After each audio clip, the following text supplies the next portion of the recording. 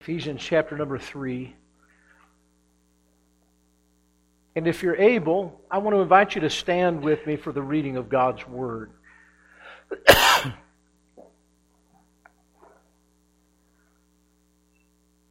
I appreciate folks being concerned about me recovering from this cough, and I have a handful of cough drops in my pocket. Sometimes I get so busy what I'm doing here, I don't think about putting them in. But I have them, okay, just so you know. So, Ephesians chapter 3, and I want us to look beginning in verse number 13, if we may. Wherefore I desire that ye faint not at my tribulations for you, which is your glory. For this cause I bow my knees unto the Father of our Lord Jesus Christ, of whom the whole family in heaven and earth is named, that He would grant you according to the riches of His glory to be strengthened with might by His Spirit in the inner man, that Christ may dwell in your hearts by faith, that ye being rooted and grounded in love may be able to comprehend with all saints what is the breadth and length and depth and height, and to know the love of Christ which passeth knowledge, that ye might be filled with all the fullness of God. Now unto Him that is able to do exceeding abundantly above all that we ask or think, according to the power that worketh in us, unto Him be glory in the church by Christ Jesus throughout all ages, world without end. Amen. Let us pray. Lord, we thank You for Your word.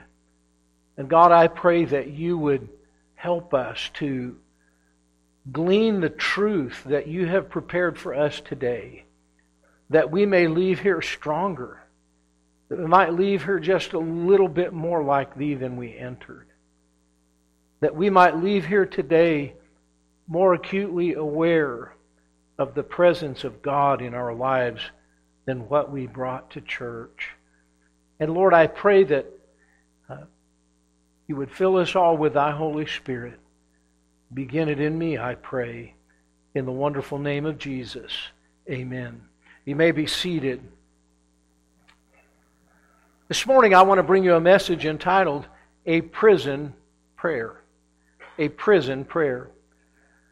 Sometimes as you think about the ministry of the Apostle Paul, it's hard to get your mind around the fact that in a 30-and-a-half-year ministry, from the time that he was brought to the Lord on the road to Damascus all the way until his beheading in Rome, more than 30 years later, that 6.5 of those years the Apostle Paul spent incarcerated.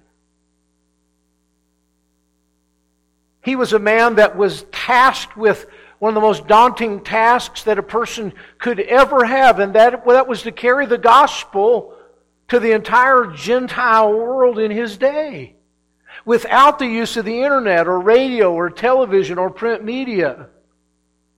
Can you imagine knowing the calling that God had placed upon his life while sitting day in and day out behind bars and thinking about all those people who still had not heard? And yet, we know that all things work together for good to them that love God, to them who are the called according to His purpose. And despite the fact that there could have been a spirit of frustration that welled up within the heart of Paul, feeling like maybe he was laid aside when he had such an overwhelming task to perform for the Lord, it was in those moments of time that words like we read today were penned. And God had a purpose in it all. And I want to tell you something as we consider a message titled A Prison Prayer. Paul did not feel chained by his incarceration. He wasn't stuck. He was free. And he took a difficult situation and he turned it around. And he used it for the glory of God and for the advancement of His kingdom and His Christ. And I want to tell you that as I look back over the course of my life, I would like to say that there have been seasons of time where I suffered because I took such a courageous stand for Jesus. And if the Lord tarries His coming, I anticipate that that may happen. The sufferings that I have endured compared to what the early church had to endure are nothing. But there are times where I have found myself in a prison house of my own creation because of choices that I made that were outside of the keeping of God's will for my life. Have you ever been there, or am I the only idiot in the group? How many of you have ever created a prison house that you had to spend a little time in?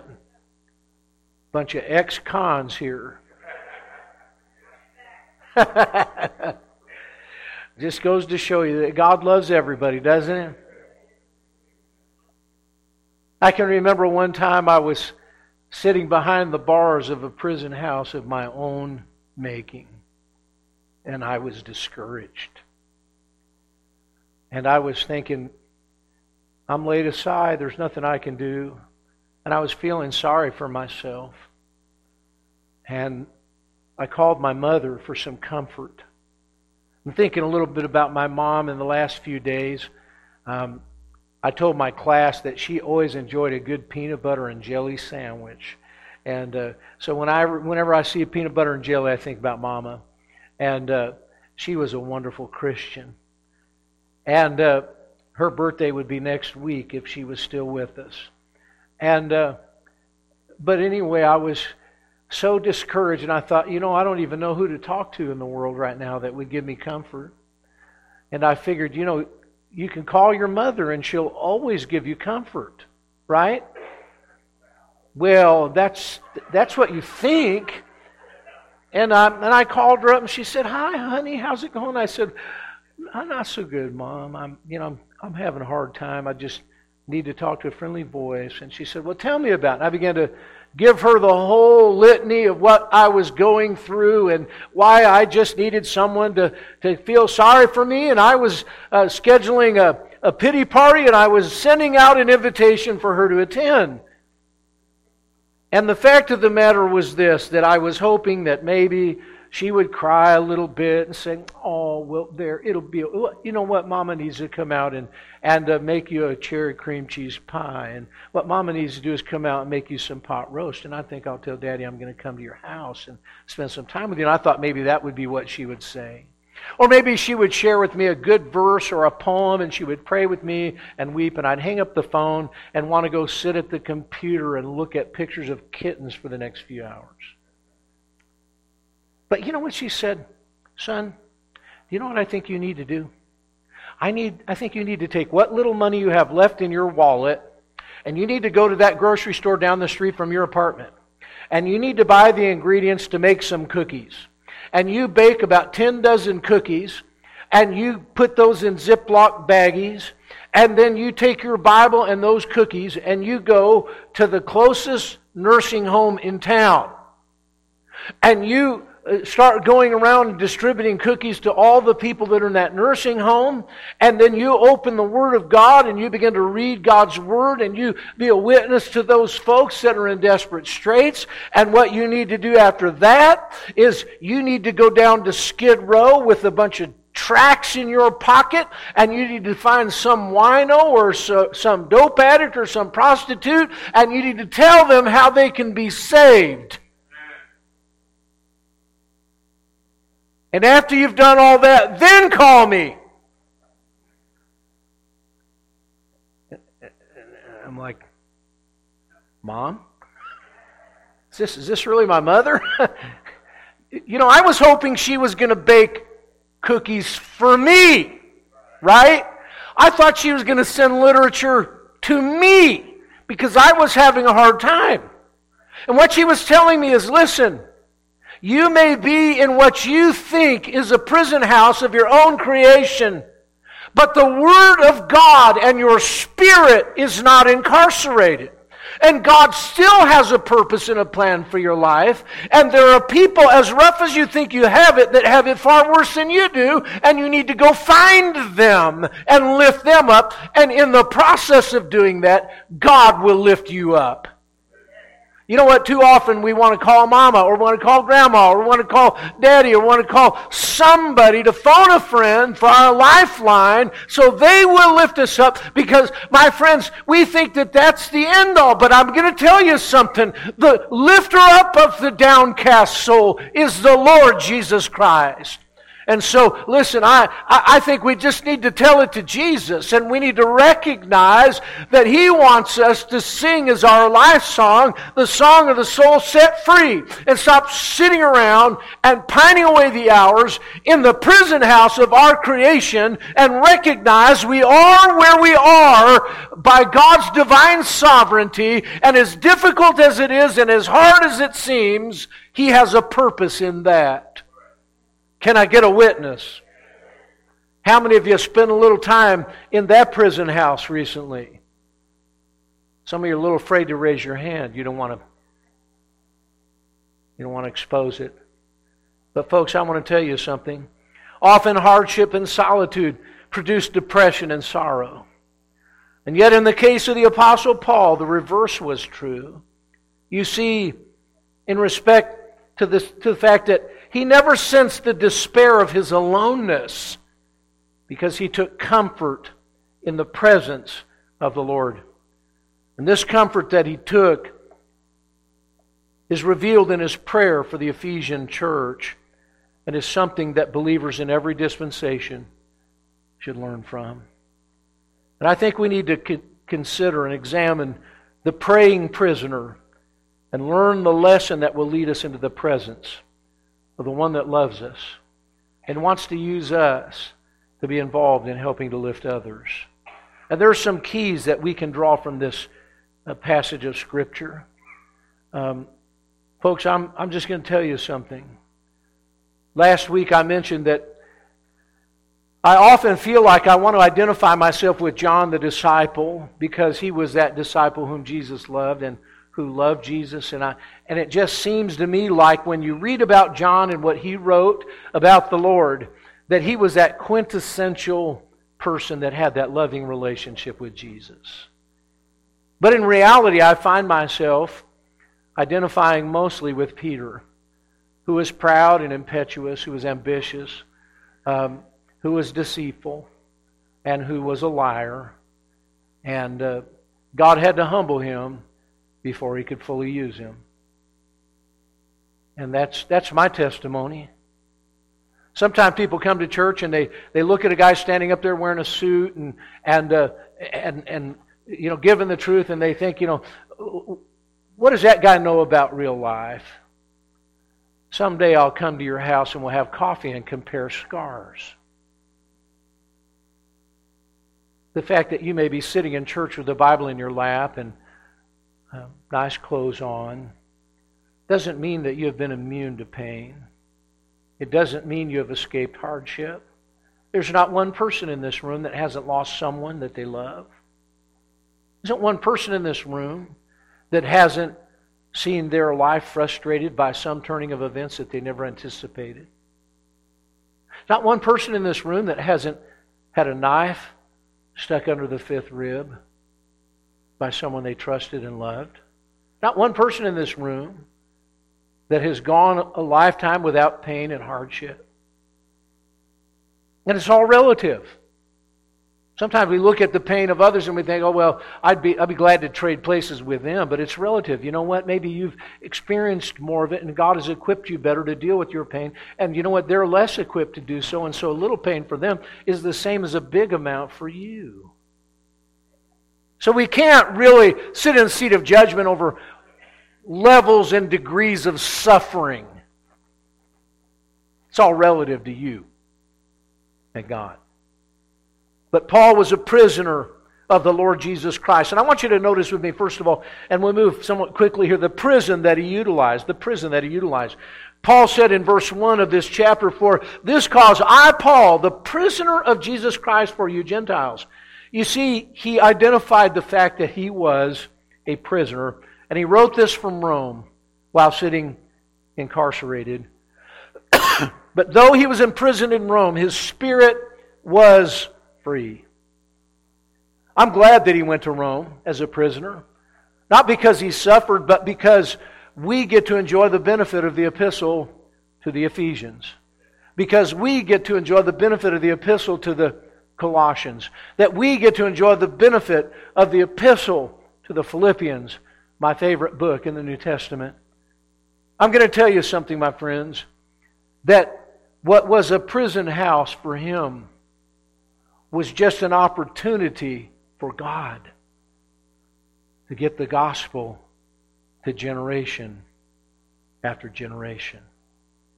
And the solitude that he experienced, and he was rarely ever alone. He was mostly chained to a guard. At times he was under house arrest in one of the palaces, and it wasn't that he was living the life of luxury. He was not free to come and go, but he was chained to a prison guard. And yet, even though he was chained to a prison guard, there was a new one on every shift that came in. And here he thought, I've got a captive audience. And what a blessing for a soul winner to have a captive audience that was chained to him for the next 8 hours and didn't have any place to go. I'd sure like that. Amen. Sometimes I sit down on an airplane, and if I'm flying to Asia, I know I've got about 15 hours sitting next to this person. And God arranged this, and I wonder how long it's going to be before they flag down a flight attendant and ask if they can move to a different seat. No, I'm normally asleep before we get off the ground. But when they feed us, I wake up and then I get busy. But the fact is that, look, the solitude that he faced, and there were many long hours in prison, became an occasion to seek the Lord to a depth that human companionship might only obstruct. I was talking one day to Pastor Eckleberry. We were having lunch together at their home. And we were talking about the loneliness of the ministry. And how there are times where there are things that you'd like to share, but you feel like you can't share. And sometimes you're wrestling with aspects of spiritual warfare and not wanting to express that and be transparent with people for fear that they might lose confidence in your leadership or something because you're struggling in an area spiritually. And he shared with me that one day someone recommended a book, I believe that it was, and the title of that book was The Blessing of Loneliness.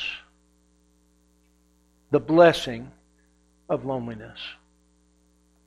Because let me tell you something, friends. It is most often when you are alone with God that you are never truly alone. And it is then that God will teach you the deep things of God.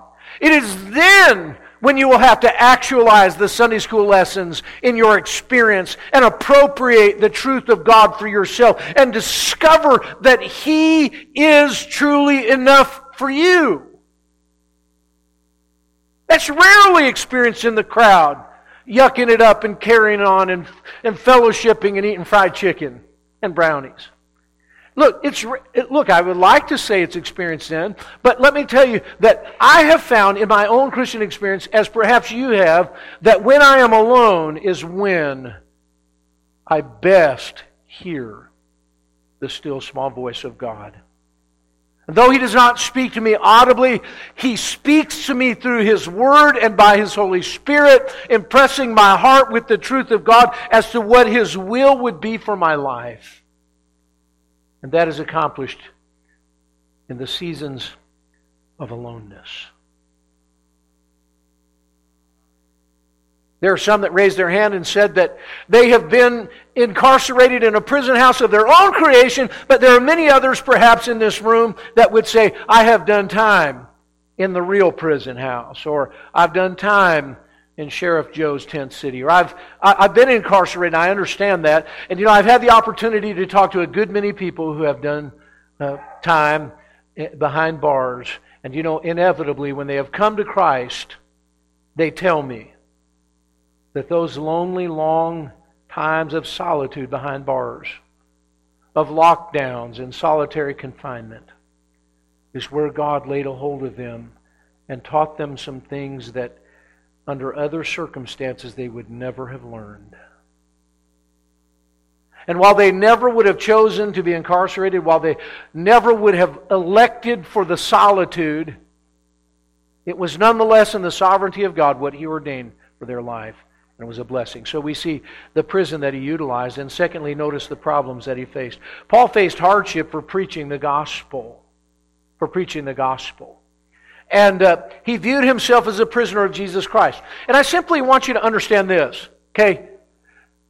We, in this world today, think about people that are incarcerated the world over for doing what Paul did, for preaching the gospel. And by the way, there are people now in countries all around the world who are sitting in jail cells simply for their Christianity. Are you aware of that? Okay, there are people in Laos, our missionary, Brother Aaron Inventor, I've shared with you, had men that he has worked with that were assassinated by the communists in this last year. There are some who have been in prison. Linda and I have been many times to the nation of Vietnam, and often there are people, especially up in the north, that are persecuted for the faith, and many have been imprisoned. They're suffering for doing well, and that is what persecution is. Suffering for doing the right thing. Now I want to tell you that we're living in a day where by and large the Church of Christ in America, the American church, has no stomach for any level of suffering. We have no interest in even hedging on any behavior that might put us in harm's way. And I'm not saying be cavalier and just, have some kind of a death wish. But you know what? We're just afraid to say anything at work about the Lord because we're afraid we might get turned into HR and get a pink slip. Or we're just afraid to talk to our neighbors and invite them to a Bible Sunday because we don't want them to think that we're Bible thumpers and they'll call the HOA on us because we've got weeds in the backyard. And, look, we have every excuse under the sun why we don't want to be inconvenienced and share Jesus with somebody. And, folks, here are people that were suffering death, suffering flogging, a public humiliation, suffering incarceration, because they simply preach the gospel of Jesus Christ. And folks, if church goes 15 minutes long, some people think it's the worst thing that ever happened to them. They feel like I'm coming to the prison house down at 8501 North Black Canyon Highway. He's going to hold me there until my sentence has been served. I must have been really bad. He held me an hour and 20 today. And, sometimes we get this attitude. And the fact of the matter is that when we come into a love relationship with the Lord Jesus Christ, the problems that we face will seem as nothing when we face them for Him. We face them for Him.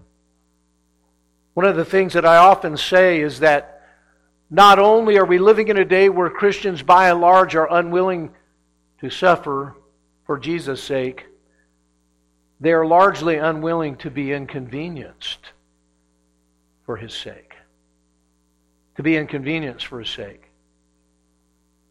That's why I was so pleased when I looked up from the season of prayer and I counted 14 people on their knees praying in the choir room before church started and before Sunday school started.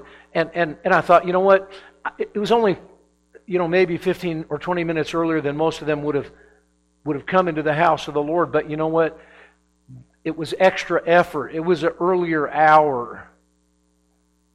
It took a little bit of overcoming an inconvenience to be there. But you know what it showed? A heart beating for God. Nobody that was there, I don't think, was there just to be seen. Just to win the approval of men, no.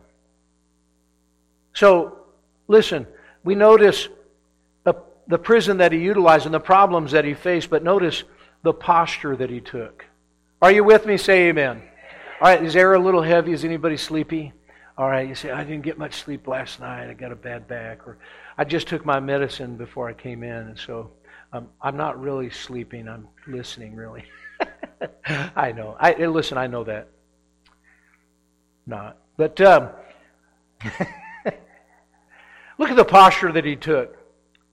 The Bible reveals to us here in verse number 14, for this cause I what? Bow my knees.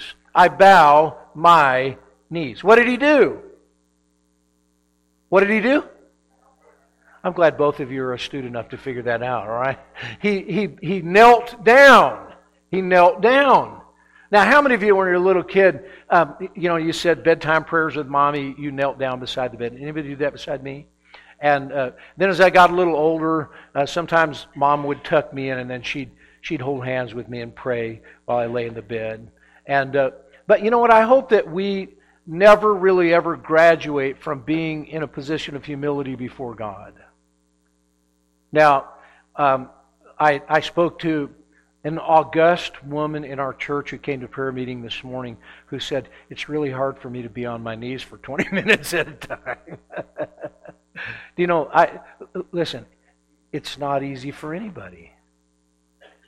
It's real hard when you have aches and pains. Anybody here have aches and pains? You don't? Yeah, sure you do. We're going to have a healing service right now. Job security around this place. I'm just teasing. But listen, we all have aches and pains. So I tell people, God wants us to fast. Now, I got to tell you, two of my favorite things in the whole world to do are sleep and eat. Can I get a witness? And if somebody says fasting involves getting up early, I'm not down with it. And if somebody says fasting involves not eating, I'm really not down with it. Are you? But the Bible, in the words written in red, Jesus didn't say, if you decide that you want to get around to fasting someday. No, He said, when you fast. You see, He made the assumption that God's people would be doing it. It's something that we're called to do as believers. You remember when the disciples could not cast the devil out of the demon-afflicted young man, and they asked the Lord why, and He said, this kind cometh not out but by prayer and fasting. And sometimes when you have difficult situations, it calls for drastic measures like fasting. And I've seen God do the miraculous through seasons of fasting. But you know what? I always have somebody come up to me and say, Pastor, I'm hypoglycemic. I'm like, thank you for that. Do you want to sign the HIPAA waiver? Is it okay to tell me that? Do you know what I'm saying? Good. Or I'm diabetic. And I'm like, okay, am I supposed to know that? Do you need me to, administer some insulin? What is it? I'm diabetic. Okay, great. Some people say, I don't do good not eating. Like, join the club. But you know what I tell people? I say, listen, you might have a health concern between you and your doctor and the Lord that doesn't enable you to be able to do traditional fasting. But you know what you can do? You can take the time you would ordinarily watch a game show that you enjoy and give that to the Lord in His Word and in prayer. You know what you can do? The time that you would normally enjoy reading the morning paper, you can give that time to reading the Word of God in prayer. You know what you could do? Instead of taking a hot shower, take a tepid shower, but take a shower.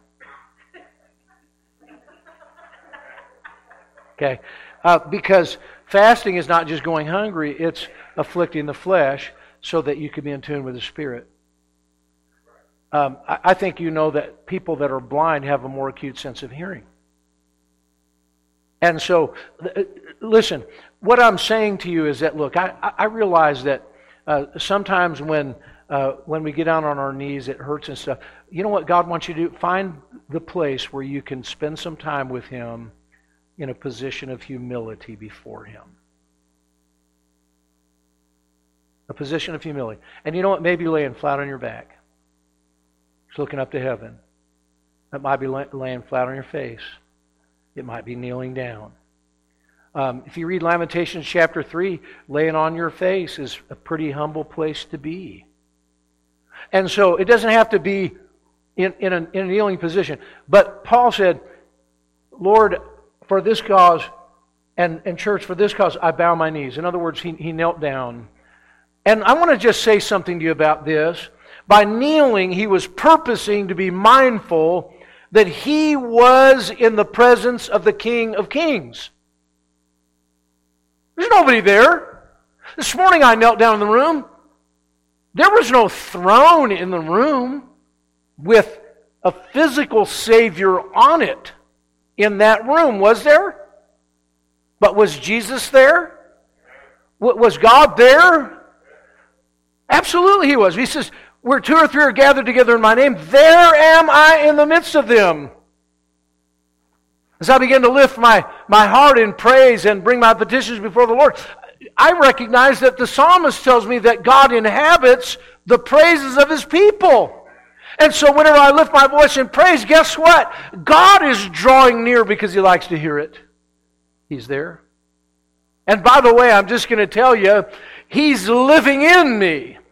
And He's in my heart by faith, and He's in my body as His temple, and He said, I will never leave thee nor forsake thee. So God is right here. And you know what? Sometimes what I need to do is, even though I cannot see God, I cannot reach out and touch Him with my physical hand, I need to get my physical frame humble before Him, because it is an acknowledgement in my spirit that He is here and He is real. Let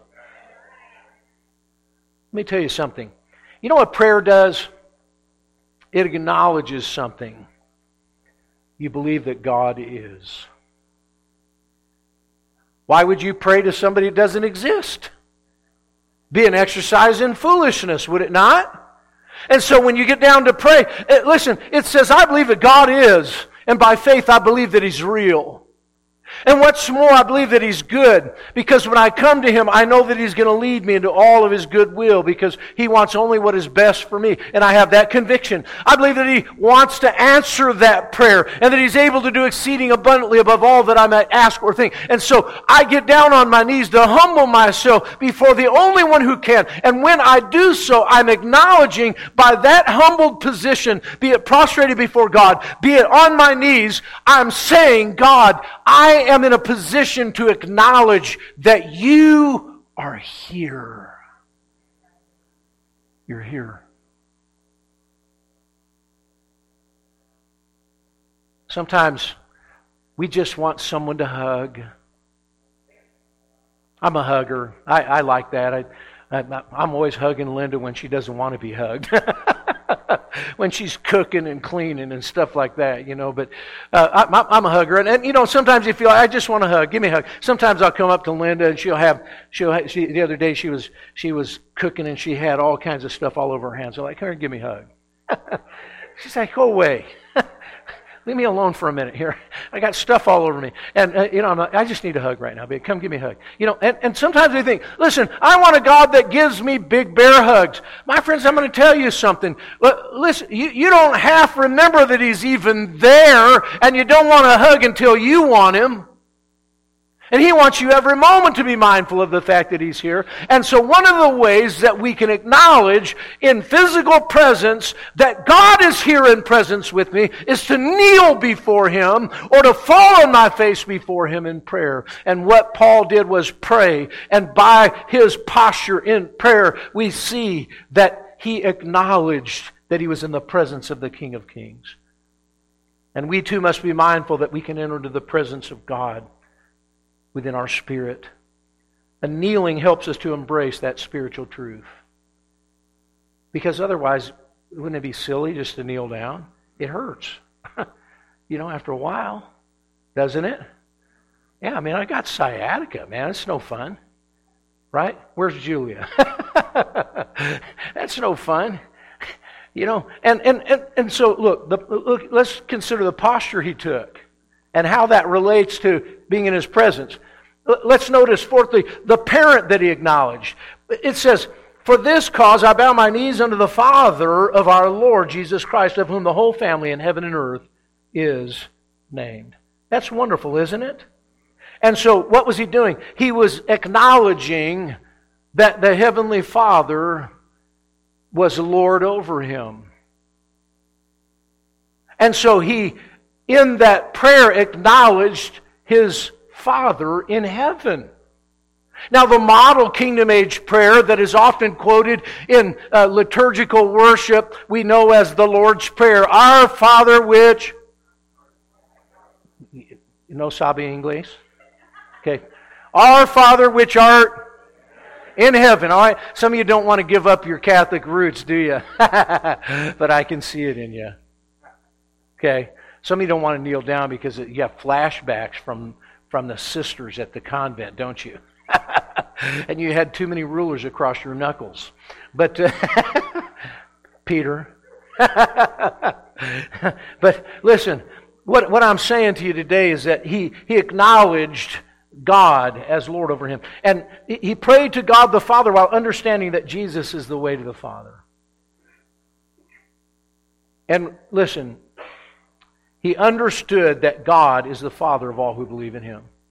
That's what the Bible says, of whom the whole family in heaven and earth is named. What is he talking about? After all, we are all God's children. Is that what it is? Are we all? After all, is everybody God's children? Yes or no? No. So stop listening to the rhetoric of the 6 o'clock news, okay, and read the Bible. The Bible says in 1 John chapter 3, behold what manner of love the Father hath bestowed upon us, that we should be called the sons of God. The Bible says in John chapter 1 and verse number 12, it says, but as many as received him, to them gave he power to become the sons of God. So we only become a child of God by exercising faith in him. And so God is the Father of all who believe on him. Amen? So he acknowledged that, and he knew his heavenly Father to be loving and kind. To be loving and kind. I won't ask for a raise of hands, but I have no doubt that in this room there are people that probably lived in a home with a dad that wasn't always loving and kind. Praise the Lord if you did, but many of you didn't. And consequently, it has perhaps provided an obstacle to your understanding of how to relate to a Heavenly Father. Because you never related well to your earthly one. He was never too forgiving or loving. He was just always there, ruling with an iron fist, telling you what to do. Never quite measuring up. But our Heavenly Father is good. He loves His children. And when you find a good father, and there are some of those, I know many of them in this room, we understand that as good as they are, there are none quite so good as our Father which art in heaven. I talk to people all the time that when we come into the middle of the year and we get towards Mother's Day, they didn't have a very good relationship with Mom. It's not so special. Talk to folks in June who were kind of abused by their father. And it's not so special. But you know what I tell them? The Lord will be the greatest parent that you could ever dream of. He'll be everything to your heart that your earthly parents could not be. Celebrate that. Celebrate the ideal of fatherhood and motherhood and strive to live up to that in your own experience. Celebrate that. You see, there was a parent that he acknowledged, and it caused him to have a greater passion for God because he understood that his own father back in Tarsus would have turned his back on his own son because he renounced the Hebrew faith. And he turned to a supposed impostor named Jesus. But he had a father now that would never turn his back on him. God, the Father, once turned his back on a son. It was the first time, and it was the last. And it was because that Son named Jesus took your sin and mine, bore it on the cross of Calvary, and His Holy Father could not bear to look on the sin and the shame. And He turned away. Once. He's not going to do it on you. He's not going to do that on you. I'm so glad of that. Amen. Notice with me quickly, if you would please, the prayer that He offered, not only the prison that He utilized, and the problems that He faced, and the posture that He took, the parent that He acknowledged, but the prayer that He offered. In verse 16, that He would grant you according to the riches of His glory to be strengthened with might by His Spirit in the inner man. That Christ may dwell in your hearts by faith, that ye being rooted and grounded in love may be able to comprehend with all saints what is the breadth and length and depth and height, and to know the love of Christ which passeth knowledge, that ye might be filled with all the fullness of God. My friends, He offered a prayer, and it was that Christ would come home, that Christ would make His home in their heart by them exercising faith in Him. That Christ may dwell in your hearts by faith. Where's that going to be? In the inner man, by His Spirit in the inner man. When God comes to live in me, where does He live? My upper torso? That's where my heart is. Does He live in my cranium? Is that where God is? To reveal His will to me up there? Is that where He's wandering around up there? No. No, there's a part of you, because you have been made in the image of God. Spirit, soul, and body. And you know where God comes into? Is it your body? Is He living in my body? My body is the temple of the Holy Spirit. So that He can direct the movements of the Christ life through me. Okay? It's a temple of the Holy Spirit. But where does God live? Well, the Bible says that He may live in your heart. And you know what? That's in the inner man, in my spirit. Little s, spirit. The big S, Holy Spirit, comes to my little s, spirit. And He lives there. In the inner man. That's what Peter calls in 1 Peter chapter 3, the hidden man of the heart. That's in my spirit. And so He comes to live within me, and He prayed for their salvation, that they would come to the full assurance of faith, that they would know that they know that they know that they know that God lives in my heart. Now, sometimes when we deal with children, we say, would you like to ask Jesus into your heart? And you know, that sounds so very good, and people want to cite Revelation chapter 3 and verse 20, behold, I stand at the door and knock. How many of you had that pictorial Bible when you were a kid? And it had a picture of Jesus knocking on the door and Revelation 3:20 under it. And you know, you can make that fit, but that's not the interpretation of that passage. I'm sorry to burst your bubble. We'll have crisis counselors available after the service. But look, we can make that application. The Lord is knocking on the door of your heart. He wants to come in. And that's not wrong. But what I want to tell you is sometimes we tell kids that, and do you want to invite Jesus into your heart? And they're sitting there thinking, how's that big man going to get up inside of my heart? Because kids think literally, don't they? Yeah, they do. They don't understand the hidden man of the heart and little s spirit and big S spirit and all that. They're just thinking, He's going to come inside of me? Okay.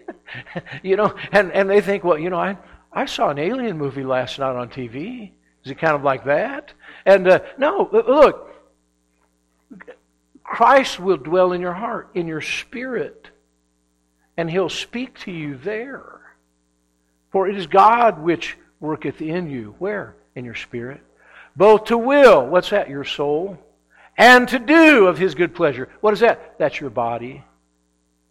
And which is the temple of the Holy Spirit. Now, friends, I want to tell you something. That He prayed that they would know that they know that they know that they know that God lives right here. In the hidden man of my heart. And this, that God would enable them to comprehend His love for them. Can you imagine? It's really, we can comprehend that God loves us. Do you know that? How many of you know God loves you? Say amen. Well, if you can't say amen right there, you're in bad shape. Amen? And so we can sing with gusto, Jesus loves me, this I know, for the Bible tells me so. And praise the Lord for it. But then, if I say, okay, tell me how much God loves you, and most of us would probably have an emoji response. This much, okay? And that'll get her done, right? We think, okay, or we'll draw a picture that when Jesus wanted to say how much He loved us, He opened His arms this wide. And that explains it. No, listen, I'm going to tell you something. There's a whole lot more to this than we have time to consider, so we won't. But I want you to see something if we could, and that is that it is something that we know, but we can't fully comprehend. Something that we know, but we can't fully comprehend. How many of you are like me? You know God loves you, but you don't understand why He would love somebody like you. You know why you feel that way? Because you know you. And we're hoping that the rest of the folks in church don't. Because we got stuff that's hidden in the recesses of our hearts that if people found out about, they might not like us anymore. And so look, He offered this prayer that God would enable them to comprehend His love for them. And He prayed that they might be filled with all the fullness of God. I don't know about you, but this year as we consider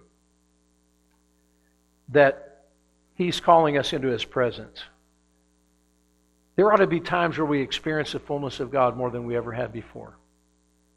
And I'm afraid many of us have never really truly experienced Him in His fullness. The prayer that He offered, and I want you to see the passion that He experienced. The passion that He experienced. Are you hanging with me? We're coming quickly to the end, so hang on for a landing in just a moment. But I want to say, He said, I want you to know the love of Christ in verse 19, which passeth knowledge. What does that mean? It means it blows your mind. It'll blow your mind. It's so big, it's so vast. And I want to explain it like this. He experienced the love of God and it changed him forever. As he sat there and he felt the comfort of God. He listened to God. There are 3 times specifically in the ministry of Paul where he said the Lord stood with him. And God stood with him physically. He knew it. There were times God did the miraculous for him. Of course, we know that for 3 years while he was in Arabia, he sat at the feet of Jesus and learned the Scriptures, learned the truth from God Himself. So he knew what it was to be in presence with the Lord. And there were times where the Lord ascended into heaven and he wasn't able to be there in physical presence, and he sensed him with just as much sense of awe and wonder as if the Lord were physically in front of him. And he loved him. And it was a multi-dimensional transcendent love. It went beyond the human dimensions to reach the divine. Let me tell you something. What does it say? In verse 18, look at this with me, please. May be able to comprehend with all saints what is the breadth and the length. The length, the breadth, the depth. You know what? That's 3 dimensions. That's what we live in. A 3-dimensional world. So, normally, you can sum something if you know the breadth, if you know the length, and if you know the depth. And normally, if you have the depth of an object, this would be the depth. Then we say, well, that's the length of it. That's the length of it. Is whatever the depth is the length. Is God being redundant here when He said depth and length? No. It's something a little deeper. We desire, and Paul prayed for this church to experience God in His fullness. And sometimes what we think is that in our three-dimensional world as we understand it, we want God to be so real in all of these dimensions. But what he said went far beyond the breadth and the width and the depth. He said height, because what it is a fourth spiritual dimension. And how deep is that? It is higher than the heavens. It is deeper than the depths. And there is no end to the magnitude of God. What is the length of God's love? Well, my friends, it has a reach that reaches to every man. What is the breadth of God's love? It takes in every people group, no matter where you come from. Jesus loves the little children, all the children of the world. What is the depth? Well, that is the height of God's love. But then there's the height, and that is the divine love that could only be described as heavenly, in another dimension that transcends all human understanding. And there has never been a love on this earth other than the love manifested in Jesus Christ Himself that can begin to approach unto the height of what he is talking about. And what it tells us is, it is an infinite love. It is an immeasurable love. It is a mind-blowing love that we perhaps in eternity will never be able to sum the depths of. But may I say this to you, it is God's love for you. It's for you. That's how much He loves you. The passion that He experienced, it was a multi-dimensional, transcendent love. And He wanted to lay a hold of it, embrace it. I think about what Peter said in 1 Peter chapter 1 and verse number 8, whom having not seen, ye love. I like that verse later on in 1 Peter, I think it's verse 17 maybe, that talks about the angels. And it says, when talking about the relationship of God to man, and it says that the angels desire to look into it. Because we get to experience something that they never will. It is the height of God's love for us. And you know, I'm going to tell you, you don't love Jesus because you're a loving person. You're nice, I like you, but can I tell you something? God didn't save you because you're loving. He didn't choose you because you're nice to everybody. In fact, I've discovered that God loves a whole lot of stinkers. Okay? I'd ask for a witness, but we'd be here all day. Okay? God loves you because He's love. And He chose you. And you know, that's why I love Him. Not because I'm loving. 1 John 4:19 says we love Him because He first loved us. That God is inviting you into a relationship with Him that will experience Him in His fullness, the fullness of His love for you. That you may be filled with all the fullness of God. Lastly, the presence that He practiced. He knew that God had laid a hold of him for a purpose. God had a purpose for Paul's life. He has a purpose for your life. And when he spoke to God, believing he knew that God was there and that He was listening, he experienced God in a loving relationship. And he wanted others to be able to experience it too. How many of you have ever been to a restaurant and you were excited about it, you wanted to take somebody you love so they could experience it too? How many of you have ever had that? Okay. How many of you ever, maybe you've been to a beautiful place on the earth for vacation and you wanted to come home and take your kids there because it was so special and you knew it would be special to them too? Yeah, you've done that. Maybe you remember how it was when you went to Disneyland the first time, and now you have grandchildren and you want to take them and let them experience everything you did because it thrilled you then and you hope that it thrills them now. You know, Paul felt that way about the things of the Lord. He had such an intimate relationship with the Lord, he thought, how terrible that people might hear of Jesus and never experience Him in the depths that I've had the joy of experiencing. And so I'm praying that would be your experience, he said. I'm praying that would be your experience. D.L. Moody is a man that was mightily used of God. He has an amazing testimony. God used him to shake 2 continents as Charles Haddon Spurgeon did. And he was, of course, someone who came from humble beginnings that God laid His hand upon.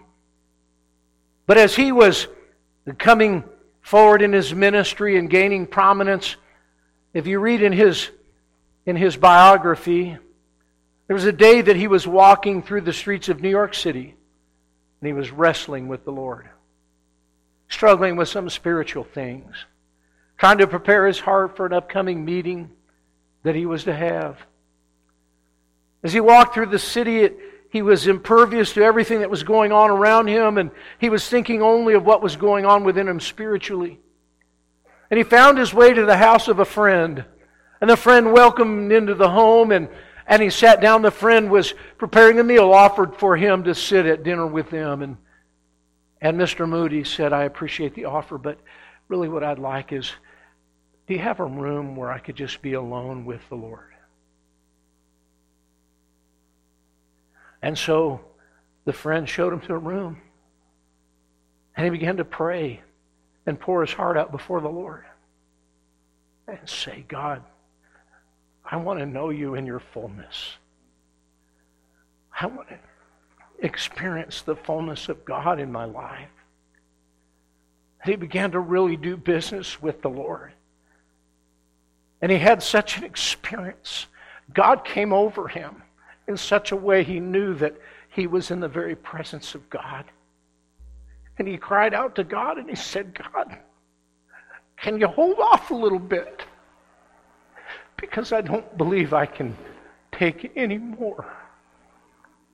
God was there in such power and in such presence that he thought he might die if God bestowed more of His fullness upon him. He said, Lord, stay Your hand. And from that moment in his life, he was never the same again. His ministry had an anointing and an unction that he had never known before. And God used him to reach millions. But it wasn't until he came to the place that he experienced the fullness of God in his life. My friend, you might sit there saying, well, I'm not a great revivalist or evangelist like D.L. Moody or Charles Spurgeon. No, but God has a plan for your life just the same. That God wants to reveal Himself to you in His fullness like He did to them. That God wants you to have an anointing on your life like He gave them.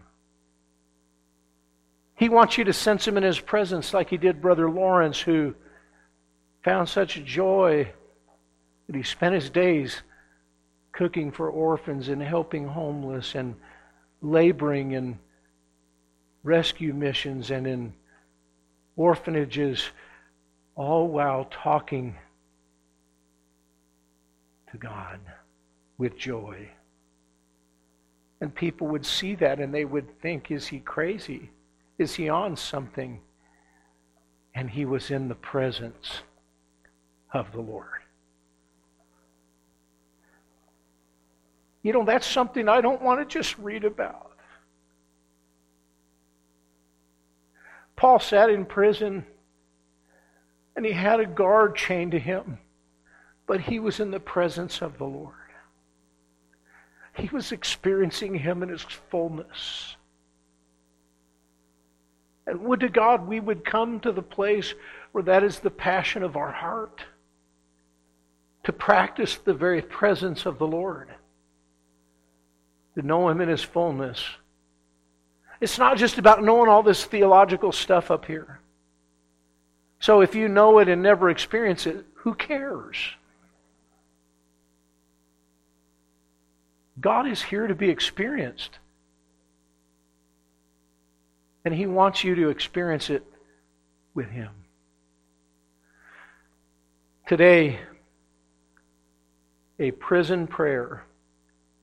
Maybe you find yourself in a prison of your own creation. God ordained it so you could meet Him there. Lord God, may we so know You in Your fullness that we cry out for You to stay Your hand. Lord, I pray that if there be someone here today that has never come to know You by faith, that today would be the day of salvation for them. Our heads are bowed for just another moment. Perhaps there's someone in the room that would say, Pastor Mark, I am not really sure that if I died right now that I would go to heaven to be with the Lord.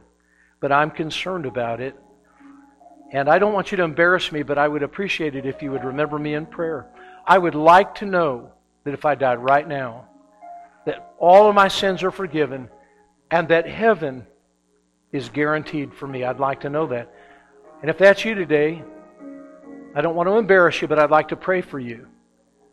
And so this afternoon, if you would say, Pastor, that's me, pray for me. I wonder if you just slip your hand up where you are. No one is looking except me. I just want to pray for you. May I do that? I'll not embarrass you. Just slip it up and right back down, would you?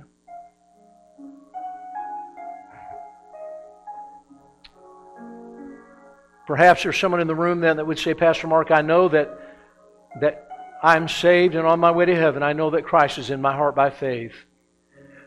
But I really am not experiencing Him like that in His fullness. And I want to. I want to come into His presence and know that He's there. I want to live with that reality every day. Pray for me. Here's my hand. Would you lift it up? God bless you. God bless you. Many hands. It'll change your life. It'll turn that prison into a rescue mission.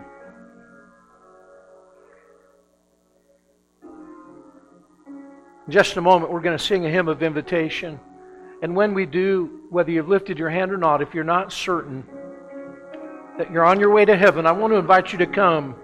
Let me have a counselor show you from the Bible how you can know that heaven is yours. Perhaps you're a believer and you would say, I know I'm saved by faith in Jesus, but I'm not experiencing the fullness of God in my life, and I just don't want to punch a clock and mark time. I want to experience God, and I want it to be in His fullness. And maybe you just want to kneel down and share it with Him and say, God, what Paul was praying for the Ephesian believers to experience, that's me. I want that too. Maybe you just tell Him. Lord God, I pray that in these moments that You would be glorified in our lives. Help us, we pray.